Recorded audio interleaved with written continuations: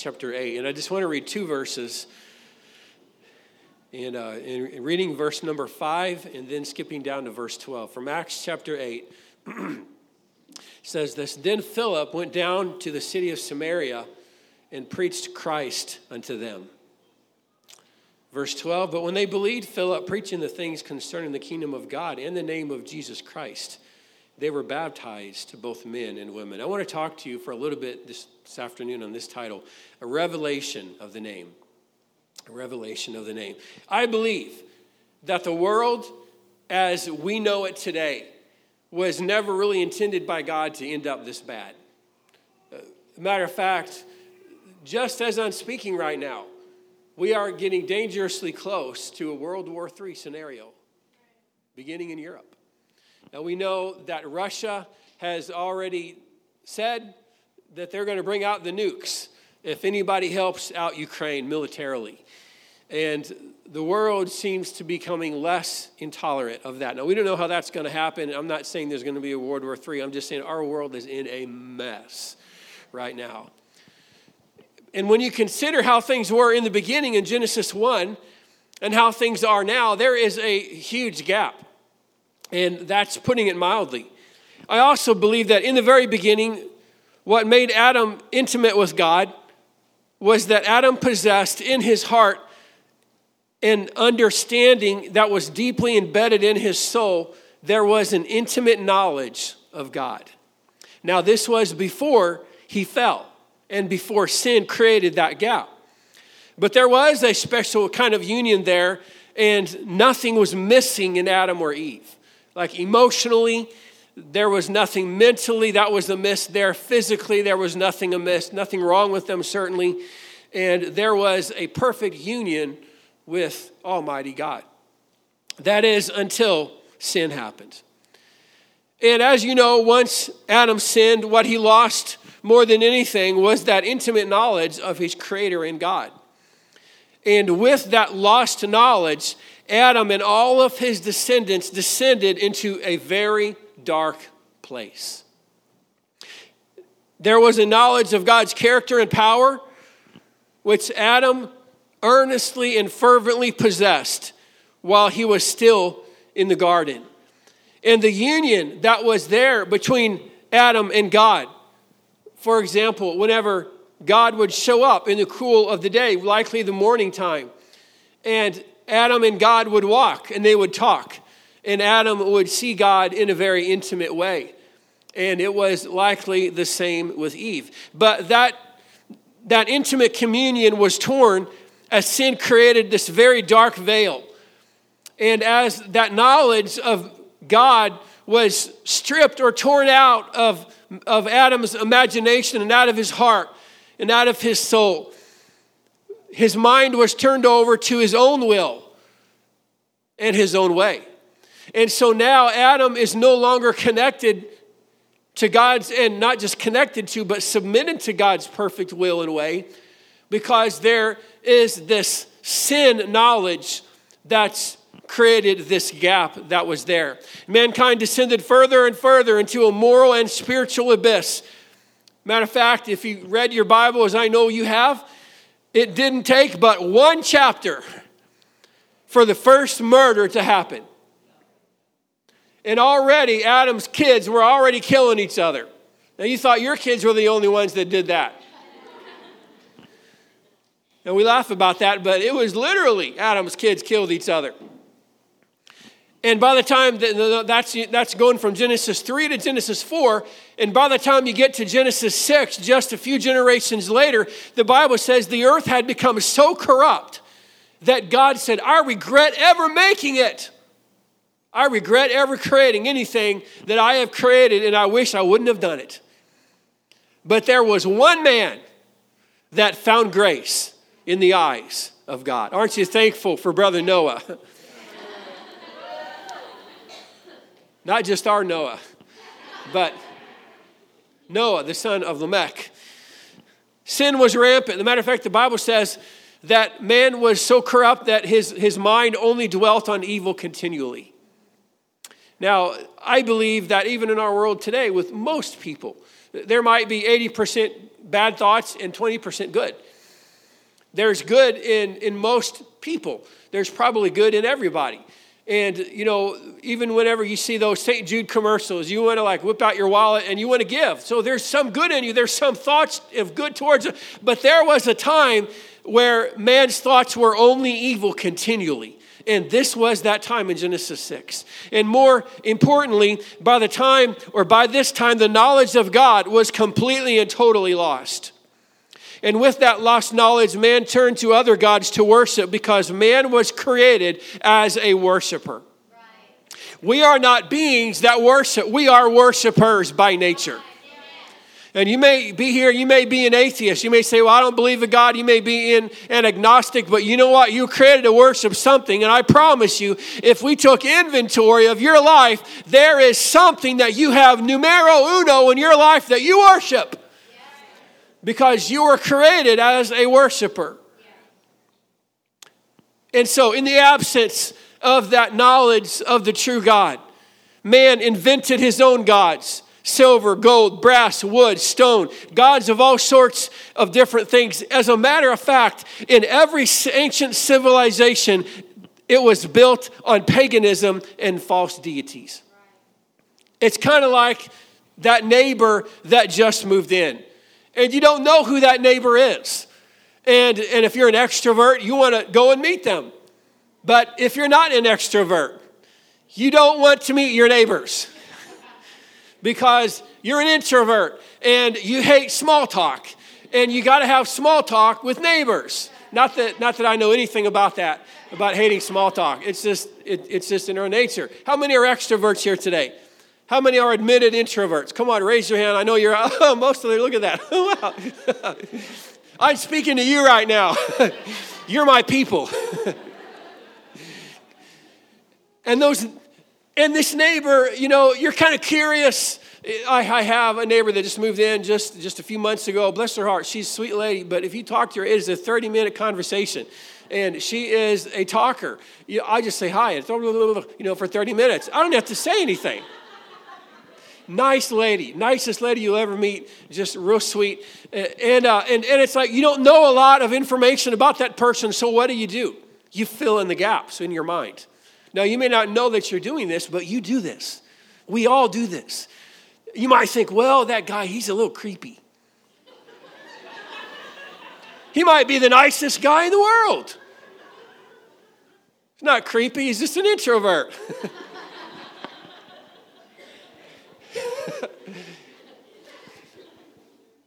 But with every conversation that you have with that neighbor, it's like you feel like some people kind of pursue you out.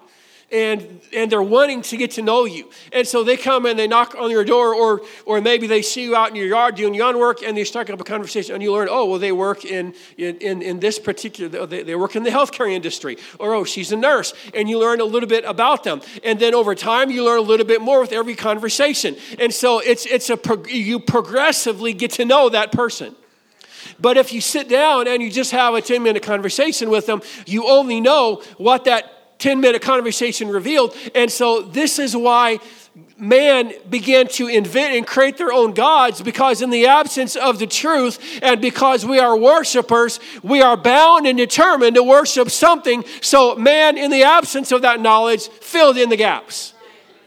And they looked around and they said, well, we know that there's an ocean, and we know that there's a sky, and we know that we're here, so there must have been a God, so we're going to call the God of the sky this, and we're going to call the God of the ocean this, and we're going to call the God of the storm is this, and the God of lightning Zeus. And so they began to create and invent their own gods in the absence of the knowledge of the one true God. As I said, every ancient civilization was built on paganism and false deities. As a matter of fact, the Sumerians, not Samaritans, but Sumerians, is the most oldest civilization. As a matter of fact, they are the civilization that existed in the time of Abraham. And the major deities in the Sumerian included pantheon. In the Sumerian pantheon included On, which was what they called the God of heavens. There was Enlil, the God of wind and storm. There was Enki, the God of water and human culture. Then there was a god named Nin-Her-Sag, the goddess of fertility in the earth. There was Atu, the god of the sun and justice, and his father Nana, the god of the moon. And then there was, they believe that the universe was divided into 3 regions, each of which became the domain of one particular god. There was Anu, Sher was the sky. The earth was given to Enlil. Ea became the ruler of the waters. And together they constitute the triad of the great gods in the Sumerian language and mind.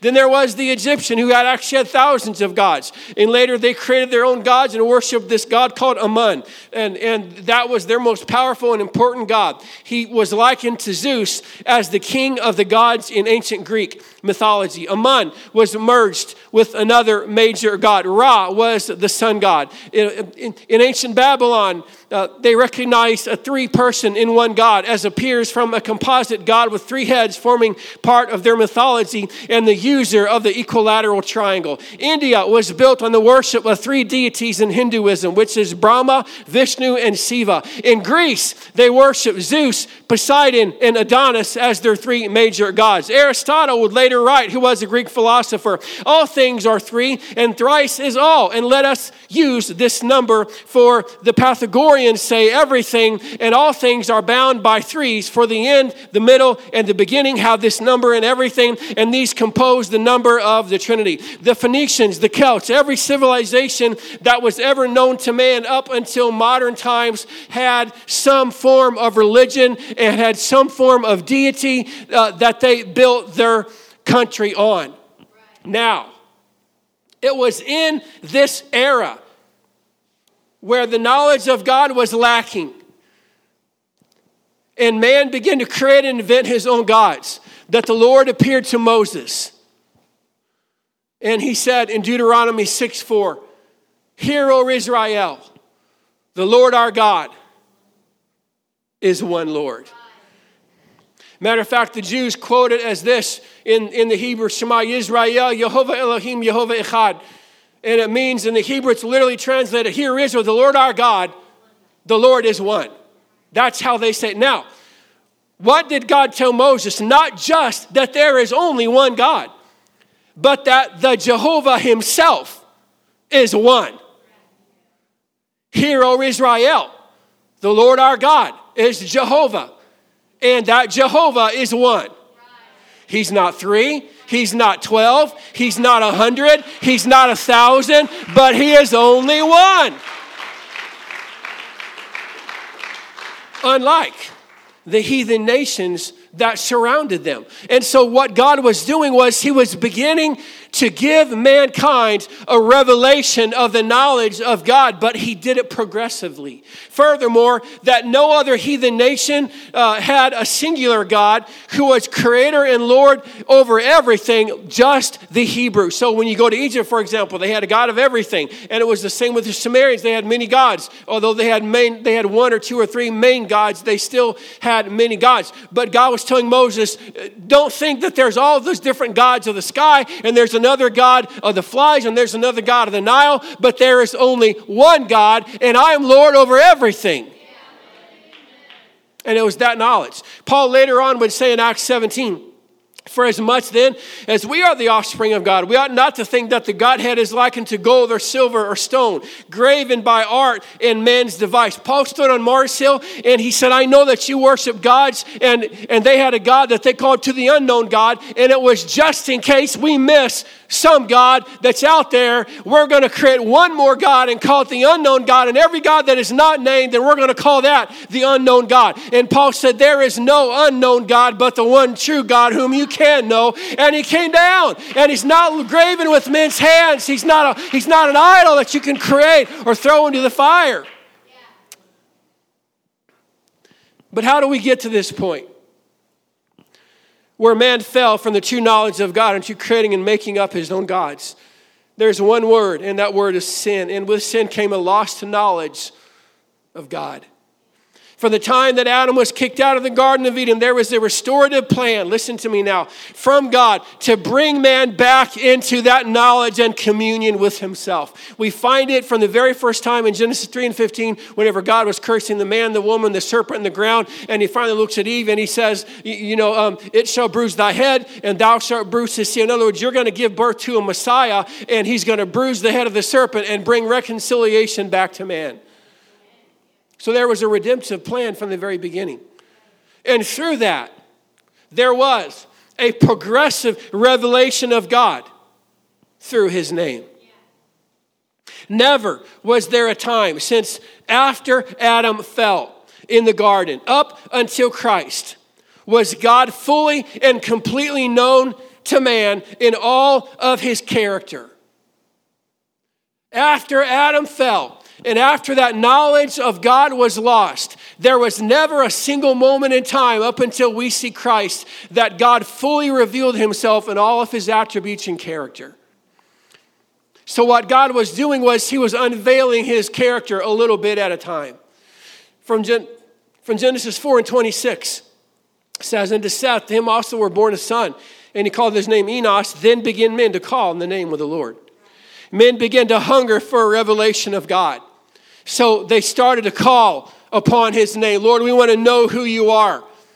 And when that hunger for the knowledge of God began, what did they turn to and ask God for a revelation of? His name. They began to call upon his name. Lord, show us your character. Show us who you are. Show us your attributes. And they began to desire a deeper revelation of God. And so God began to answer their prayers and to reveal himself. But when you first look at how God first revealed himself, in the very beginning, how did he do it? In the beginning was the Elohim. Elohim is the Hebrew word for God. And it's even in English, it's kind of a generic word. And so, later, King David would write, the heavens declare the glory of God. The firmament shows forth his handiwork. And so we look at creation and we say, well, there's a God. There has to be. We didn't climb up out of some premortal soup or descend from a monkey. Although some people may, no, I'm kidding. That did not happen to any of us. God created you in his image and he has a purpose for your existence. You are not here by accident. And so God created you. But so we look at creation and we see all the colors of the sunset. And we see the colors, the 7 colors of the rainbow. And we see, we go up at nighttime and we look up at the stars and there are billions of stars in the galaxy there. And so we know that there's a God, but you don't really know him personally. It's kind of like looking at a house, or this is a better example, looking at a painting of a Picasso, and you know a little bit about what the artist was feeling at the moment that he painted that, but you don't really know in person even though you might know, well, this is a Picasso, or this was a Norman Rockwell painting, or this was, somebody else. You might know, but you don't know them on a personal level. And so Elohim was just, I am God. There's a God. There is an Elohim. And so later on, he would reveal himself as Jehovah Jireh. That means the Lord that provides. In Genesis 22, when God provided a lamb for Abraham's sacrifice, Abraham knew God for the first time as the one who provided. And with that revelation of his name came a deeper and more intimate knowledge of God's character that man had not known since that knowledge was lost in the Garden of Eden. And that was that God is not just Elohim, but he is my provider as well. Now, we sing about it today. We sang about that name today. But we understand that and we kind of take that knowledge for granted, but they didn't know that before this. Abraham had a revelation. Oh God, you're my provider. You'll provide for me. You're not just some Elohim that's up there far out in outer space somewhere, but you provide for me. You know where I live. And so this was a revelation to Abraham. When God began to deliver Israel from Egypt centuries later, above all that God gave Moses, beyond just a message in itself, God gave Moses a name. And it was a name that nobody had knew him by before. Look at Exodus 6 and 3. It says, and I appeared unto Abraham, Isaac, and Jacob by the name of God Almighty. That's the El Shaddai. God, Elohim, and Almighty, which is the El Shaddai. But by my name Jehovah was I not known to them. In the redemptive sense of Jehovah, nobody had known God by that name ever before. And so what God is getting ready to do, he's telling Moses, I'm going to withdraw my people out of the land of Egypt and I'm going to put them in the land of Canaan. Nobody had known God that loved mankind enough to do something like that. You're my provider. You're the God Almighty. You can do everything. It's what Abraham called him. God called Abraham. He said, I am the Lord God Almighty. Walk before me and be perfect. And so now God was getting ready to make known to mankind in his character or in the redemptive aspect. Look at Exodus chapter 3. And Moses said unto God, behold, when I come unto the children of Israel and say unto them, the God of your fathers has sent me, and they say, what is his name? What shall I say unto them? Now he's asking this because Moses knows above everybody that the Egyptians had thousands of gods. So whenever Moses comes to Pharaoh and he says, Elohim says, let my people go, Pharaoh's going to say, which Elohim? Which God? What shall I say? How should I answer them? And this is what God told Moses. God said, I am that I am.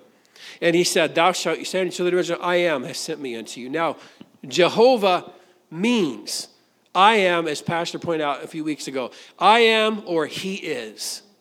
That's the meaning of the name Jehovah. Now remember, as I said, Egyptians had thousands of gods. Each of them ruled in their respective territory or area. There was a god of the Nile River. There was a god of flies. How would you like to be the god of flies? Not a job I would want to apply for. There was a god of lice. Yes, there was literally a god of lice. There was a god of rain. There was a god of storms. There was a god of lightning. Etc. They had all these different kind of gods. But none of them were sovereign over all. And so perhaps Moses expected God to say, I am the God of this, or I am the God of the storm, or I am the God of the Nile River. And that's probably what Pharaoh was expecting to hear as well. I'm the God of this or that. We're going to incorporate that religion into all of our other thousands of religions. But God said, I am. I am. And later on, Jesus would say, I am the Alpha and I am the Omega. That's the first and last letters of the Greek alphabet. And that he was reiterating what God said to Moses in the beginning, I am. And that's why Moses' message to Pharaoh fell on deaf ears for so long. Because by believing Moses' message, Pharaoh had to declare his own gods as false. And his entire religious system would have came crumbling down in his mind, because what Moses was saying was the I am everything. I am God over all hath sent me to you. And if he's God over all, that means that their gods were nothing. And so by definition, it was tearing down their false religions. And that's why Pharaoh hardened his heart. So God showed Pharaoh his power and ability by asserting his sovereign power over all the other gods of Egypt through the plagues. In Exodus 17, when Israel fought against the Amalekites, and they almost or would have lost that battle, and Moses lifted up his hands, and as long as his hands were lifted up, Aaron and Hur on either side, Moses knew God as Jehovah Nissi, which means the Lord is my banner, or the Lord is my victory. What Moses was saying was, we didn't fight this battle on our own, but God fought it for us. He became my victory today. He fought my battles. How many have ever known God as Jehovah Nissi? He fought a battle I couldn't fight. He won something I could never have won. They didn't know God like this prior to Exodus chapter 17.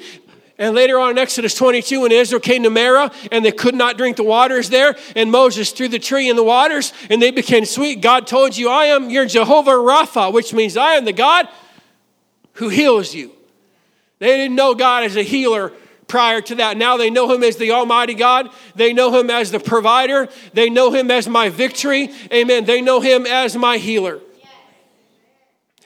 Amen. Gideon would later come to know God as Jehovah Shalom, which means the Lord is my peace. King David later on, who had a very intimate knowledge of God, would later say, the Lord is my Jehovah Rah, which means the Lord is my shepherd. Amen. King David later, when he was, whenever he was knee deep among his enemies and swinging the sword every which way, he knew God as the Lord of hosts, which means the Lord of the armies.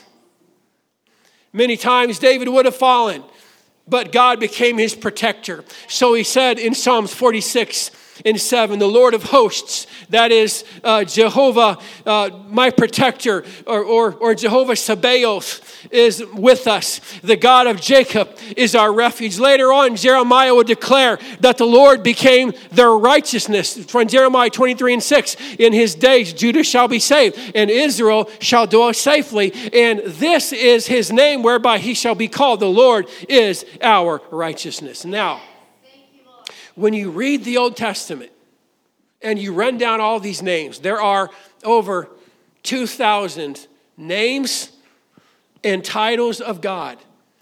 And every single one of them are directly linked to an aspect of his character that God was unveiling to win mankind back. Now again, it goes back to that annoying neighbor. You don't want to be won back. But that neighbor likes who you are, and that neighbor is an extrovert. And if he sees you outside, he's going after you. And so here's the teaching that God had every chance.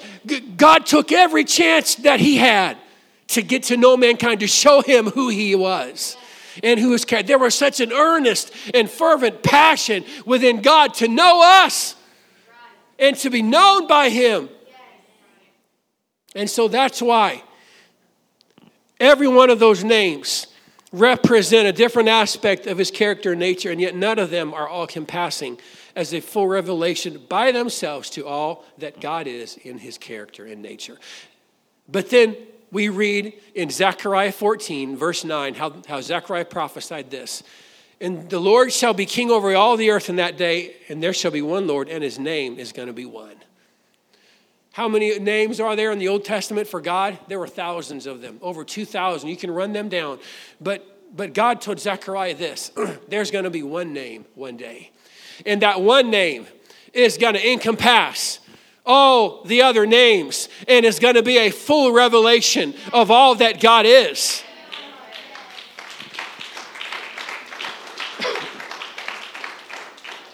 Isaiah said this later on, therefore the Lord himself shall give you a sign.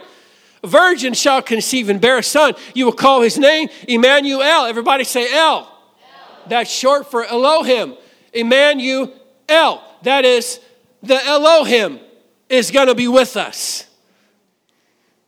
The God who spoke the worlds into existence is going to come down and put on flesh and show himself who God really is.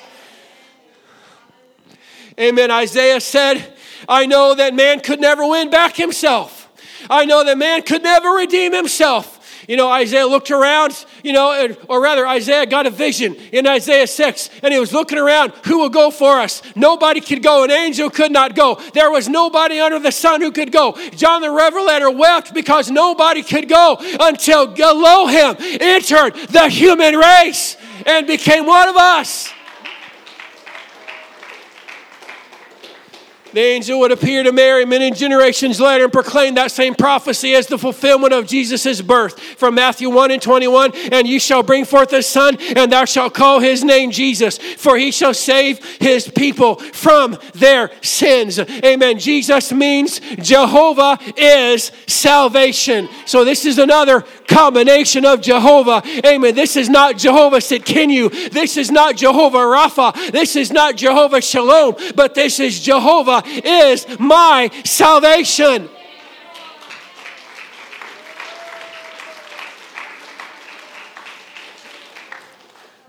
Amen. Remember all those combinations of Jehovah, and I just went over just a few of them. None of them ever contained salvation in it. Not that Jehovah provided salvation, but that he became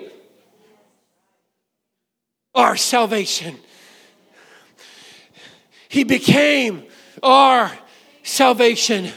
Amen. And if that angel Gabriel was speaking Hebrew to Mary, and I don't know if he was or not, but if he was speaking Hebrew, he would have said his name shall be called Yeshua. Amen. In the Hebrew. And that means salvation. His name will be called salvation. Amen. You can read all the time salvation is mentioned in the Old Testament. And if you translate that from the Greek, it's Eusis, which is where we get the word Jesus from. Reference Pastor's Gary's message Wednesday night. He was kind of all over mine, and now I'm kind of all over his message. Amen. But we get salvation from the Hebrew, and that's why the angel of the Lord appeared to Mary. And he said, you got to call his name Jesus, because he is salvation.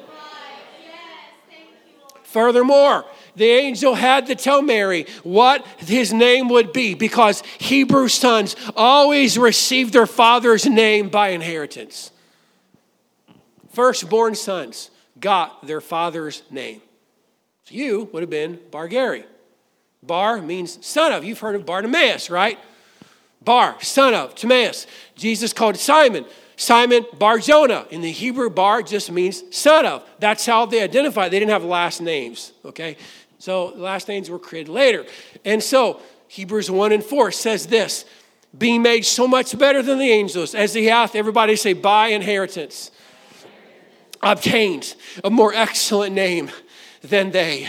Jesus, Jehovah, is salvation, literally has the Father's name wrapped up inside of it, in the same way that God was inside of that tabernacle. Now God has tabernacled himself, not in badger skins, amen, but in Adam's skin, and became salvation. Elohim entered the human race and became our salvation.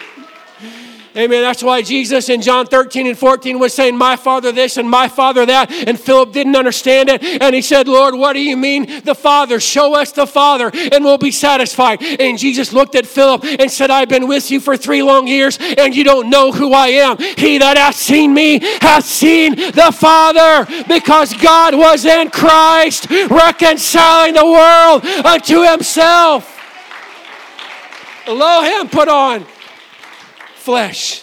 That's why in the flesh he needed to sleep. That's why in the flesh he needed to pray. That's why in the flesh he was subjected to the law of Moses. He was subjected in every aspect like we are subjected in the flesh. But as God, he could walk on water. As God, he could say, I forgive your sins. As God, he could say, rise up and walk. My God, I hope you get a revelation of this today, because this is the absolute truth of God. Hallelujah. The Father's name was in that Son. In Acts 2, they were filled with the Holy Ghost. Acts 2:1, just in case you're new to us, you may not like us. You may love us, but you will never forget us. In Acts 2, they were sitting. I always teasing somebody before church said Pentecostals don't pray sitting down, but this thing started sitting down. They were seated, and while they were sitting and praying, the wind began to blow, and the Spirit fell, and the cloven tongue, like fire, a pillar of fire, a pillar of fire, the same pillar that was in the wilderness, now was sitting on top of them, evidenced, this is where I am dwelling, not in a temple made with hands, but in a temple, in our temple, in this temple. Amen. The glory of God left the temple in the days of Ezekiel. Ezekiel prophesied that the glory of God was going to fall, but Jesus walked back into that temple, and the glory of God came back in that place. And now in Acts 2, the glory of God fell again into men's hearts. And they began to speak in other tongues. The Spirit gives the utterance. Now, they thought they were a bunch of drunk dudes. You're crazy. No way. What's going on? 17 nations. How hear we ever men speak in our own language? Methians and Parthians and all those Ians. Nice. And then Peter stands up with the other 11, and says, these are not drunken as you suppose, seeing it's the 3rd hour of the day. Men don't get drunk in the morning. If you do, then you've got a bigger problem. But this is that which was spoken by the prophet Joel. And so he begins to preach to them. Listen to me now. The death, the burial, and the resurrection of Jesus. Now you can read that from Acts 2 from about 12 or 14 through about verse 36. That's what he preaches to them. Now, the Holy Ghost pricks their heart. And in verse 37, now when they heard this, they were pricked in their heart, and they said to Peter and to the rest of the men, of the apostles, men and brethren, what do we do? What shall we do? Now, what exactly are they asking? What do we need to do in response to what you have just preached to us? How do we get what you got? How do we get into the kingdom of God? Because Peter was preaching, save yourself from this untoward generation. And watch what Peter says. I know you can quote this if you're apostolic. Then Peter said unto them, repent and be baptized, every one of you, in the name of Jesus Christ, for the remission of sins, and you will receive the gift of the Holy Ghost. Now stop. How did Peter know how to answer that question? And furthermore, why Peter? Why did Peter get to preach this? He had just failed miserably. He denied the Lord 3 times. He wept bitterly. If Jesus hadn't specifically appeared to Peter, Peter would have backslidden. We'd have never heard his name in Scripture. And it goes back to what happened at a campfire conversation in Matthew 16. And Jesus sitting by the campfire. Let's pretend my coat's the campfire. I don't know if it was cold at night, but they were kind of warming their hands by it. And Jesus suddenly says, who do men say that I am? Okay, now Jesus knows the answer. Anytime God asks you a question, guess what? The answer is not for him. Because he knows it all. Matter of fact, he knows the answer you're going to give before you even give it. He knows everything. And so the question was not for him. The question was for them. Now, this is what they said in Matthew 16. And the Bible doesn't say which one said it. They said, some said, you're Elijah. And some say, you're one of the prophets. Another spoke up and said, some say, you're John the Baptist, risen from the dead. And Jesus thought for a moment, and he said, okay, but who do you say that I am? Now watch what Peter says in Matthew chapter 16 and verse 16. Peter says, you are the Christ, the Son of the living God. And Jesus answering and said unto him, flesh and blood hath not revealed it unto you, but my Father which is in heaven. And I say unto you, you're Peter, and upon this rock I will build my church, and the gates of hell shall not prevail against it. Now Peter's name used to be Simon, which means pebble in the Greek.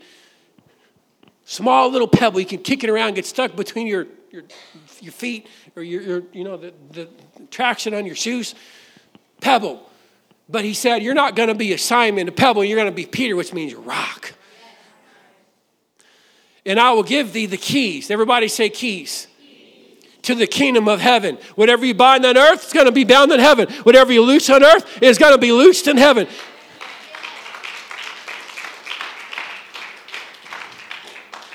Peter got the keys to the kingdom of God. Now, sometimes when you're teaching, you got to state the obvious. What do keys do?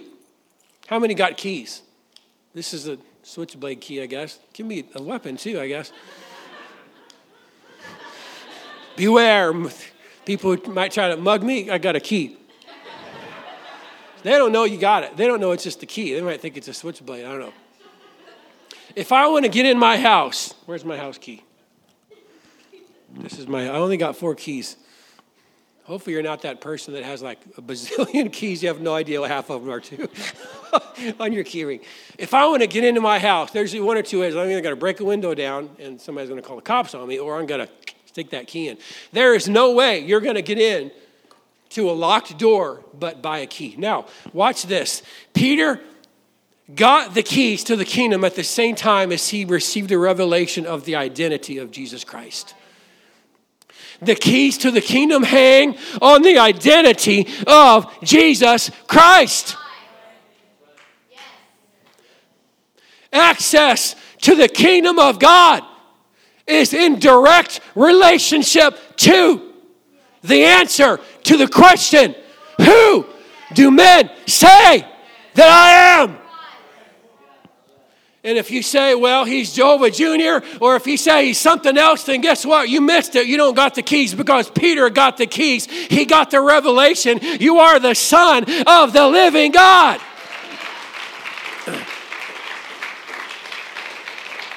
And that's why Peter later on in Acts 2 could preach to them about getting into the name of Jesus through baptism. That's why he got the revelation in Acts chapter 2 about the message that would open the door, not just to the Jews, but to the Gentiles later in Acts chapter 10. Amen. That's why he got the message, because he understood around that campfire conversation. He got the revelation of who Jesus was. And so he said, man, I know it now. I understand it now better than I've ever known it before. I know he's not just Jehovah Shalom. He's not just Jehovah this or Jehovah that, but his name is Jesus, and there is no other name given among men whereby we must be saved.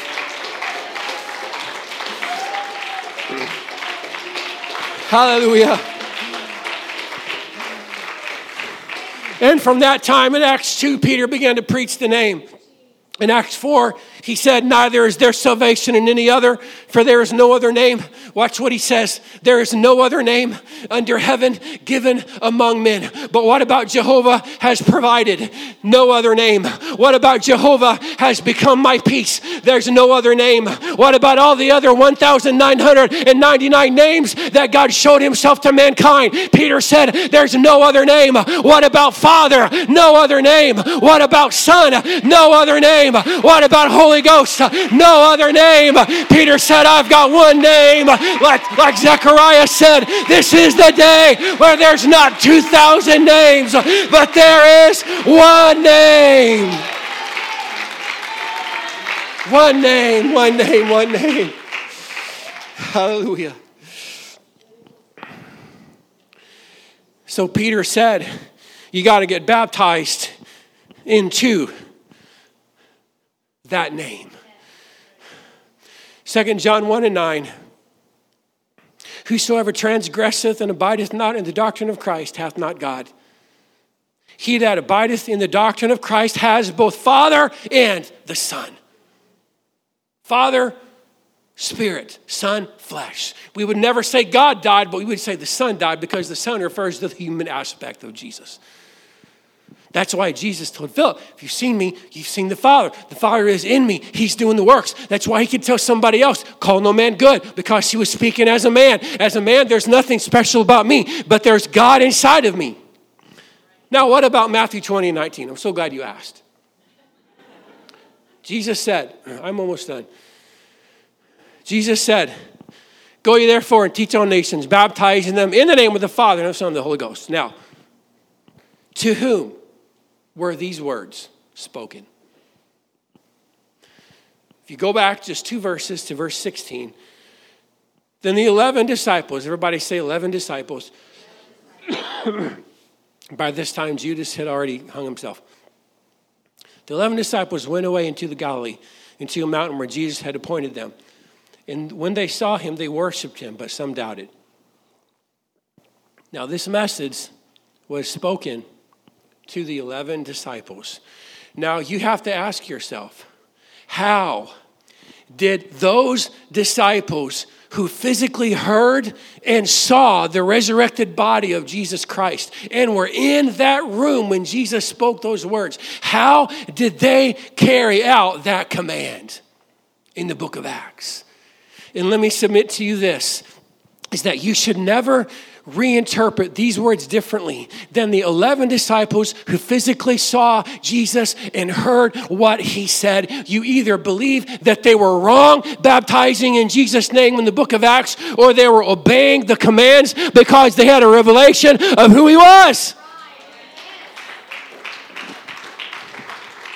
They baptized in Jesus' name because they understood. When you say Jesus, you've got the Father. The Father is in Christ. You've got the Son. You've got the Holy Ghost. In fact, not a single time is the phrase in the name of the Father, Son, and the Holy Ghost, again, ever referenced in Scripture. But Paul did say this in Colossians 3:17, and whatsoever you do in word or deed, do all in the name of Jesus. Let me put this to you. If somebody needs healing today, if somebody were to need healing today, and we were to come up to them and we would say, come up if you need healed today, and we were to lay hands on them, we would not say in the name of the Father, Son, and Holy Ghost. We would say in the name of Jesus, because you understand that healing is in that name. If you need peace, whatever you need, you would call on whose name? Jesus. Why then do so many churches miss it and not baptize? It's like everything else but that one thing. You know what? If there's healing in that name, if there's peace in that name, if there's everything else in that name, then there is salvation above all in that name. There is salvation. I want to go down in the name of Jesus. I want to take on that name. I want to be baptized into it because God has ordained that name as a full revelation of himself. Hallelujah. All of God was in Christ. Acts 22:16. And now why tarriest thou? Rise and be baptized and wash away thy sins, calling on the name of the Lord. Didn't Paul say in Romans 10 verse 8, the word of faith which we preach, that if thou shalt confess with thy mouth the Lord Jesus, believe in thine heart that God hath raised him from the dead, thou shalt be saved. For whosoever shall call on the name of the Lord shall be saved. What Paul was referencing there was his conversation with Brother Ananias in Acts 22:16, where Ananias said, we call on the name of the Lord by getting baptized into that name. And that's what Paul was referencing in Acts chapter 10. You can't take one verse and separate out by itself and say, this is our doctrine. You got to look at the whole testimony of Scripture. And lastly, from Ephesians 1 and verse 10, and this is really the heart of what I'm driving at today. Paul said in Ephesians 1 and verse 10, that in the dispensation of the fullness of times, he might gather together in one all things in Christ. Everybody say in Christ. Both are which are in heaven and which are on earth, even in him. In who? In Christ. All things are currently being gathered together in Jesus Christ. It's just like Noah saying, get in the ark. And the final day came, or not the final day, the final week came. 7 days, God said, 7 more days. And that's it. It's going to rain. And I believe Noah's preaching intensified during that day. And there was only one way to get saved, and that was to get in the ark. And I'm preaching to you today that there is only one way to be saved, and that is to get in that name. Because as the ark was Noah's safety, Jesus is your safety boat. He said, you can't pick this lock. You got to have the key to it. You can't go climb over a wall or break in through a window. You can't break into the kingdom of God. He said, I am the door. I am the way. There's no other way you can be saved but by me.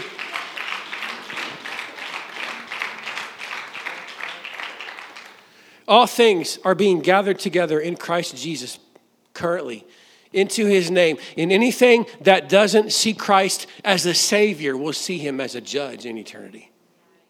And that's why Paul said, get in that name. Get in Christ. Get into him. As we stand, musicians come. Acts 8 again from my text. Then Philip went down to the city of Samaria and preached Christ unto them. Why did he preach Jesus? Because there's no other name. And when they believed Philip preaching the things concerning the kingdom of God, verse 12, they were baptized. How do you think Philip baptized them? When they believed Philip preaching things concerning the kingdom of God and what's it say? And the name of Jesus Christ, they were baptized. When you believe in that name, baptism follows. Repentance follows. Get into that name. Let this revelation sink deep into your spirit today. There's no other name. I was about 9 years old. My Uncle Roger was a very big man. He was about 6'5". He's about 300 pounds. He fought in Vietnam.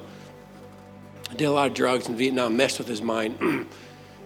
He was a very intimidating man. He was so intimidating that they called him the Grafton Giant.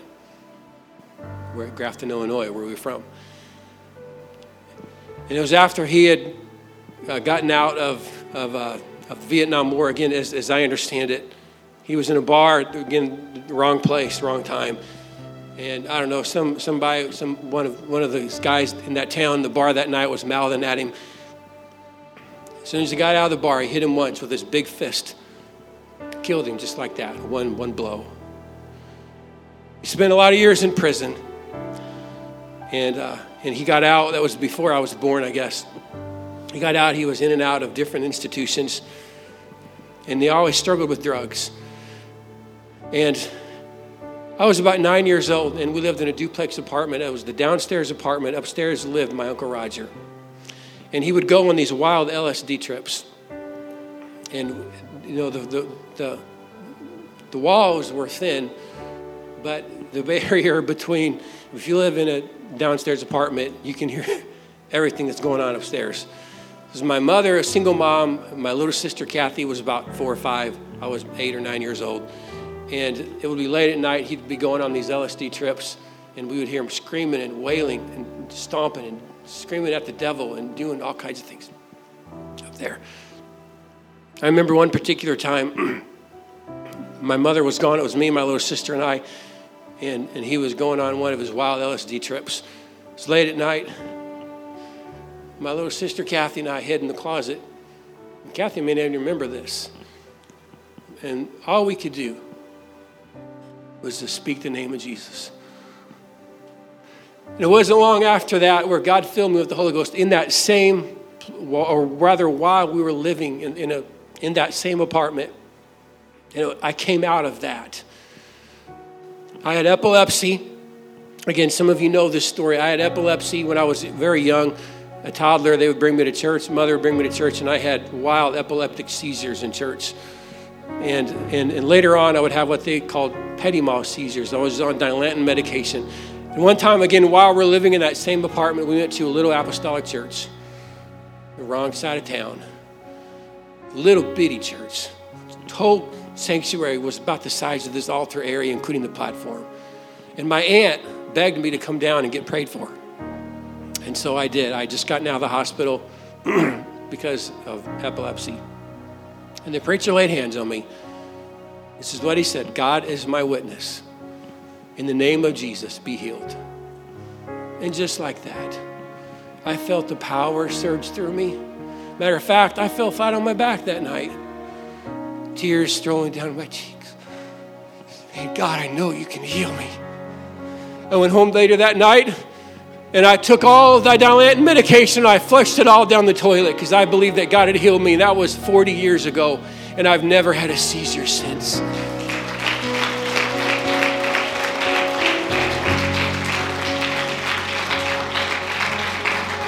And I'm telling you that to tell you this, that it doesn't matter what your pedigree is, or who your father was, or who your father was not. There is a name that can adopt you into the family of God. And there is healing powers in that name. Don't believe everybody else that says you don't have to go down in that name. They're lying to you. They're picking your pocket. They're robbing you out of the greatest blessing into the family of God that you could ever have. There is a name that heals. There is a name that forgives. There is a name. There is one name, one name, one name. Oh, hallelujah. Let's lift our hands right now and let's call on that name. Come on, why don't you get out of your pews, your chairs right now. Come down to the front. Let God minister to your heart. There is a name today. There is healing power in that name.